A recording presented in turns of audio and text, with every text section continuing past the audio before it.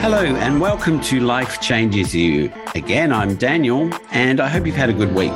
The last couple of months, we've had some really good people. We had Natalie from NNS Coaching in the UK recently, and that was a really good talk about her struggle with COVID and changing her career from an engineer into a coach. We also had Lisa from Simply Anxious, who spoke about her battle with anxiety and over the 25-year period, how she managed to cope better with it and learn to deal with the day-to-day anxieties that come from that.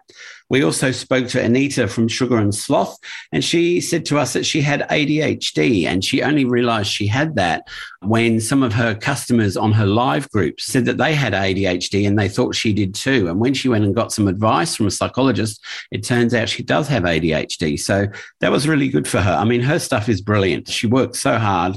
Go and have a look at Sugar and Sloth. I'm sure you'll really enjoy her characters. Anyway, today we have back with us again, Isaac Lee, psychologist, not to the stars, but psychologist to all of you people out there who are listening. Hello, Isaac. How are you? I am going well. One of the things that happens when I come on here and you do that little spiel at the start with the different podcasts that you've recently done, and I just listen and I go, I should listen to that. I should listen to that.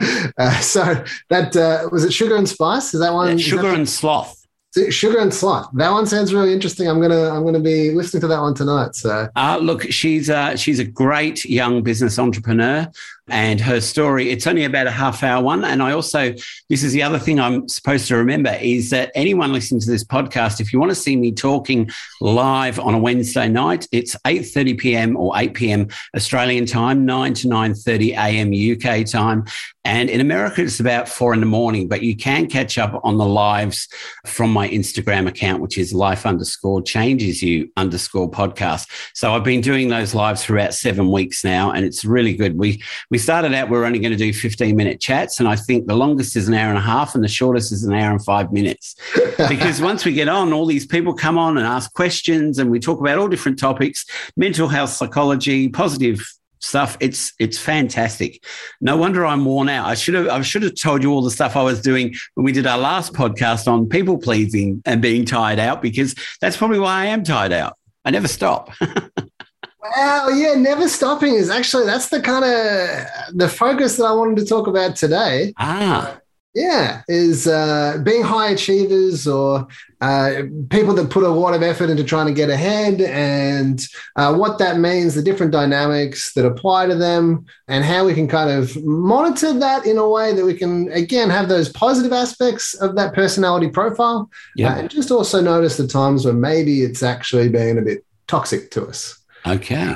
So it's interesting. We call this schema or this pattern unrelenting standards. Right. So high achievers, often fall into this category. What comes to your mind when I say the term unrelenting standards? Like if I was to say to you, you have unrelenting standards, what comes to mind? Well, when you were saying it just before, I was actually thinking, does that sound a little bit narcissistic?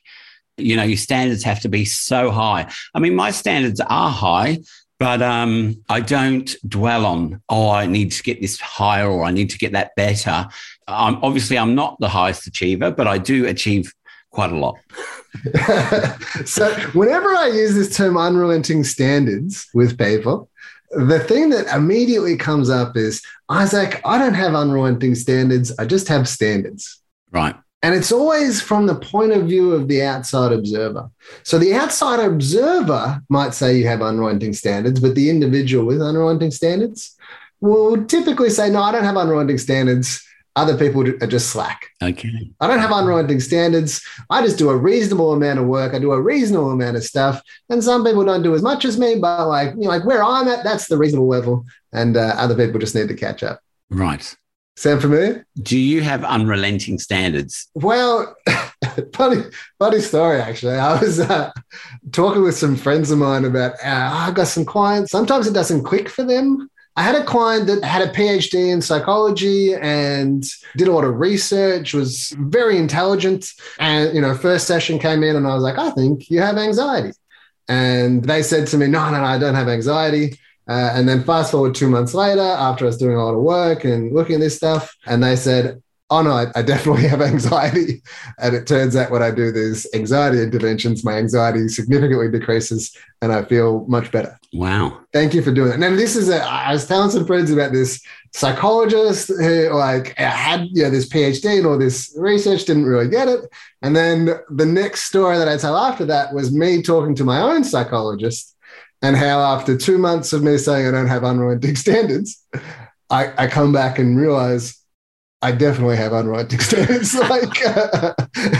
And my psychologist, who I work with my own stuff with, came back to me and said, I was like, I could have told you that in the first session.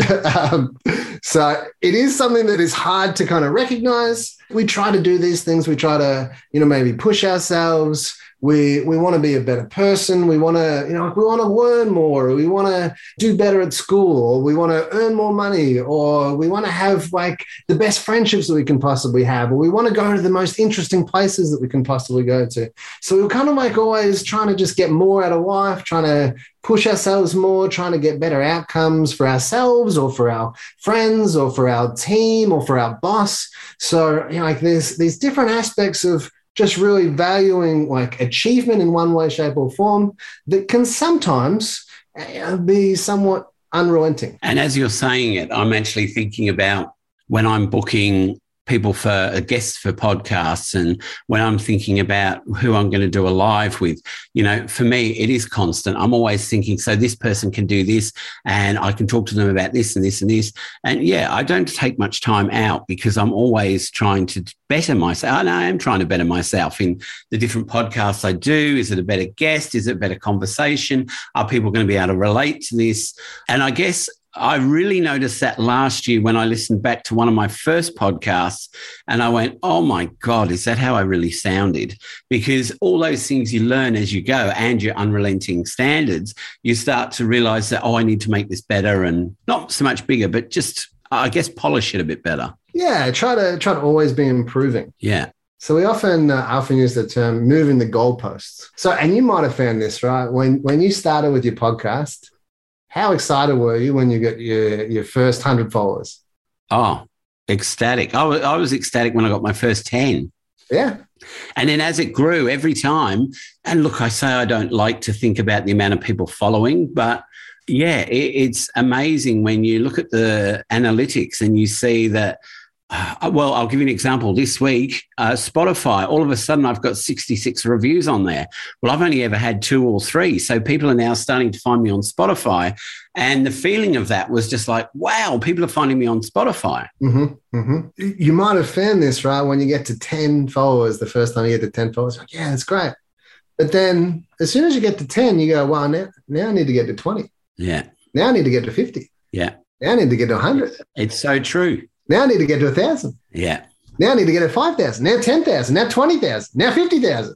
So this is why we use that term unrelenting. Yeah. Because we move the goalposts. We say, well, now that I've reached this milestone, maybe I can celebrate it for a day. Maybe I can be happy when I see that milestone tick over. But then straight back at it. What's next? What am I doing next? Yeah. And I'm going to bring it back to that thing that I often bring back to, which is self-worth. So we're trying to do things like, if I can get 100 followers, I'm going to feel better about myself. I'm going to feel like a sense of achievement, a sense of self-worth. Right? I've done well. The work that I've done has an outcome. Right? Yeah. Maybe I'm helping more people, or maybe I'm earning more money, or maybe I've got more friends. Maybe I'm the best man at more people's weddings, or maybe I'm earning enough money that I can buy this house or this car. Yeah. And often as soon as we get that car, we go, wow, this is really good. Oh, drive it around for a couple of days, show a bunch of my friends. People will tell me how great the car is. Maybe do that for a couple of days, maybe a week, maybe a couple of weeks. And then as soon as it dies down, we go, oh, well, I need to earn more money so I can get an even better car than this. Yeah. Or maybe it's in relation to school, right? Where we go, I did real well. I got I got a 95% on this test, which is great. I can celebrate that. I can take it home to my parents and say that it's really good. But then as soon as that day's done, I got to go to focus on the next test. Yeah. We got to focus on the next assignment, on the next grade. So we're always trying to push ourselves to do more, push ourselves to get ahead, push ourselves to reach the next milestone. And then we often kind of bring that back to that self-worth as well. Yeah. So noticing how this occurs, like noticing how we tend to push ourselves, noticing how we maybe change those goals, tell ourselves that we need to do more. The big thing that I really work with people in therapy is celebrating the wins. So being able to stop and tell yourself, I've done well. Now, this is a broad concept in therapy that comes up where it's learning to be the parent to yourself. So learning to be able to tell yourself, good job. Yeah. Learning to be able to tell yourself, I'm proud of me. Giving yourself that pat on the back, being able to congratulate yourself, being able to celebrate those wins. And this is something that when we're a kid, that happens from a parent, hopefully, right? Should happen from the parent. But then when we get into adulthood, we, at some point in our lives, transition to that role has to actually come from us. So getting that internal validation rather than that external validation. Can I jump in there and tell you a brief story? So I was working with a participant, so someone who's got an intellectual disability, and I said to them, I'm really proud of what you've done. You've done really well. And they were like, are you really proud? And I go, yeah. Well, it went on a bit more than that. And then they said, but are you proud of yourself, Dan? And I said, yeah, I'm proud of myself. I'm proud of, what I've done for my sisters, my mum, what I do here at work with the podcast. There's lots of things about me I'm proud of. And one of the workers here said, are you really proud of yourself? And I went, yeah. And they went, I'm not proud of myself. And I said, but why? You've achieved so much. And they went, I just don't feel proud. And that almost broke my heart because I thought most people probably would think that what they've done in their life they're proud of. And as you say, being a high achiever, this person's a high achiever. They have achieved lots of things, but they didn't think that they had achieved enough. Mm-hmm. It's interesting. You use the phrase, I think most people are proud of themselves. And I guess maybe I'm a little bit skewed, but I think a lot of people just struggle with this concept of being proud of themselves. And you're right, because, now I'm saying it to you, I wonder how many other people out there aren't actually proud of what they're achieving in their life, with their job, their relationship. There must be lots of things that people are going, I don't know if this is really working, and doubting themselves and not feeling proud about what they've achieved. Yeah, I mean, like in this capitalist society that we live in, always got to be earning more money, always got to have a bigger house, a nicer car. All right, we always got to consume more, go to nicer restaurants. And so we're kind of set up to be in this environment where we're told we shouldn't be proud of ourselves. We should be pushing more. Well, you've only got to look at, I've got the Instagram account, but some of the stuff that I see there on a daily basis is you shouldn't be watching Netflix. You should be reading a book. You shouldn't be going to a nightclub. You should be getting plenty of sleep. And I read these things and I think these are such a wrong thing to do because, one, I think people reading it would get anxiety from feeling like, I can't watch Netflix and just relax for an hour. I need to be reading a book and studying and making myself better, which ties into high achievers. And that's not the sort of positivity I like, But when you see that stuff constantly, and because I'm an Instagram, not influencer, but I've got a big following, you see this stuff time and time again. And I just think, well, if I'm seeing it and I can read through it, there's other people, though, seeing it all the time that aren't seeing through it. I've just said I'm a high achiever, haven't I, on Instagram? I had a bit of a giggle there. I'm not that much of an influencer. I don't have that many followers, and I need to do better. But still, there's some of this that okay. No, but look, I wasn't bringing it into that, but I think I see more of this stuff because I do have a big following. So I see all this stuff about you can't do this, you need to do that. And I think at some point, people have got to realize that you don't have to work nonstop. It's like side hustle, get a side hustle, get a second side hustle. These people are going to have heart attacks by the time they're 30 or 40 or worn themselves out completely because that's what people have told them to do. It's like motivators, it's people like Tony Robbins, and I'm not saying him, but some of the other people like him. It's just push, push, push, push, push. And in the end, that person's going to go, I can't push anymore.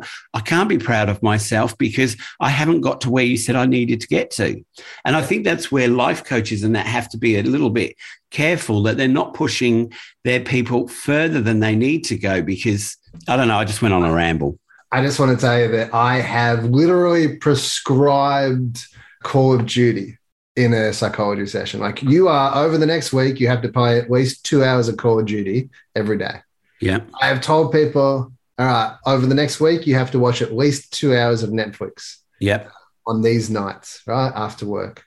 And I think that this is something that like sometimes people in therapy just need the permission. Yes. I love it when I can get my clients to a stage where they can give the permission to themselves to be able to relax and say, I am enough. Yeah. I have done enough. I have helped enough. I have earned enough. I have worked enough. All of these things. I am enough. Yeah. And it's hard to do, man. It's hard to do. Another thing that I want to ask all the listeners this question, and the two of us are going to chat this out. So the question is, would you rather earn more money or be happy? I can answer that to you straight away from my point of view. And I've said this a lot more recently because I've heard myself saying it. I would rather be happy than have any money, because money, can buy you things. But I think I'm a lucky one where I'm content with what I've got. I don't need anything else. I'm happy in life where I am. And I'm happy with what I do for other people. Going back to that other podcast we did about people pleasing, I get my happiness from helping other people, doing things myself, and money will never make me happy. Well, it might. I don't know. I've never had enough. So I guarantee you there's a bunch of people that when they heard that question, their immediate thought was, well, hang on a second, I'd be happier if I had more money. So they're instinctively saying, well, I'd take the money. Yeah. But then when we break it down a little bit more, as you've done kind of instinctively, is, well, hang on a second, I've literally given you two options. One is more money, one is more happiness. And instinctively we go to the money because it's a capitalist society influencing us. But when we break it down, we go, well, hang on a second, well, what's the money for if not to lead to more happiness? Yeah. And sometimes that's very true, because when we're no longer stressed about paying rent, when we're no longer stressed about paying the bills, when we're no longer stressed about paying for groceries, then that can significantly increase our happiness. So like sometimes that's the case, but then other times, like when we've got those kind of necessities down pat, then like we can start to examine that our priority that we place on money in achieving might not actually be leading to happiness, but we've just kind of assumed that that's the case. And I have a feeling that the more money you have, the more stress is tied to that. I'm not saying like if you, say an example of between 50 and 100,000, so let's say that's your base salary, but having more than that and you're investing in things, and you're constantly having to look at how your investments are going, your properties are that you've bought. I mean, look, millionaires might be listening to this going, Dan, you don't know what you're talking about. I'm not stressed at all, and I own 20 million houses. But from what I see, I would think that more money would lead to more stress and less happiness. Yeah, they've actually graphed it. There's a curve of like how much money you earn and how that impacts happiness and stress. And there's kind of like a sweet spot of between about 70 grand and 120 grand per annum. Right. So between 70 and 120 grand, that's when we notice that problems decrease. So stresses decrease. We're not worried about rent or groceries. And we may be able to get away for a nicer holiday, right? Yep. So that's that 70 to 120 grand. Once we get above 120 grand, what we notice is that those stresses, actually having more than 120 grand doesn't like impact whether you can pay the groceries or not, right? So instead what it does, it actually typically brings more stresses in the form of more responsibilities. Maybe you've got, you're working more hours. You can pay for a nicer holiday, but you've got less holidays in the year because of the responsibility that you have. Can I say to you that back about 5 years ago, when I was really quite unwell with fibromyalgia, chronic fatigue, I had almost 2 years where I hardly worked. And I would say I brought in about $10,000 to $20,000 because I could work here and there and make a bit of money. And I could only just about cover what I needed to cover. And when I went to the supermarket, it was a choice of, do I buy 3 cans of baked beans for $3 or do I buy some meat, which is going to be $7 just for the meat? So now that I am earning better money and I am feeling better about myself. I sometimes, I go to the petrol station and put petrol in the car and I think, wow, I didn't have to worry about where the money was coming from for that, or could I afford that? And the same with when I go shopping nowadays. I buy what I want to buy and I know I've got plenty to eat and I've still got money in the bank. But thinking back to that time, it was a stressful time, and I can't imagine how people on a low wage do get through each week, especially if they have children in their life as well. It's all about kind of balancing those different stresses. I think the big thing, that we're going through today in terms of those unrelenting standards is if you have those unrelenting standards, you're more likely to achieve. You're more likely to earn more money. You're more likely to have these accomplishments that other people might envy. Yep. But you're also more likely to have more stress. And it's difficult to celebrate those wins. It's difficult to feel like you've achieved enough. So understanding these unrelenting standards and how they kind of apply to people, one of the big takeaways that I want people to have is that we need to be better at being the parent to ourselves. We need to be better at congratulating ourselves. We need to be better at giving ourselves a pat on the back. We need to work on celebrating those wins, being kinder to ourselves so that we can have this sense of enough. Yeah. And that hopefully can lead to us having a better life. It surely can. Wow. Thank you, Isaac. High Achievers, Isaac Lee. Great stuff, mate. We'll have to touch base again in a few months down the track, but the one we did the other week on people pleasers and this one today on high achievers, both really good information, and we'll get people thinking, because the whole time on both of those podcasts we did, I'm thinking and analysing. I think someone told me it was self-reflecting on my own life and what I'm doing, and it's brilliant, really good stuff. I love when you come on because you always bring something that makes me think, the audience think, and hopefully you think too. I love it. And I'm certainly going to be checking out some of those ones that you mentioned at the start of the podcast. Can you remember what it was called? Sugar and Sloth. Yeah. Yeah. Beautiful. Well, thank you, Isaac. Once again, enjoy your evening. Thank you for your information. It's brilliant to have you on. No worries. Thank you. Bye-bye. Bye-bye. Well, that was another episode of Life Changes You. If you want to contact us, we're available on Facebook, Twitter and Instagram. And we also have a website, lifechangesyou.com.au. So until next time, take care of each other and thanks for listening.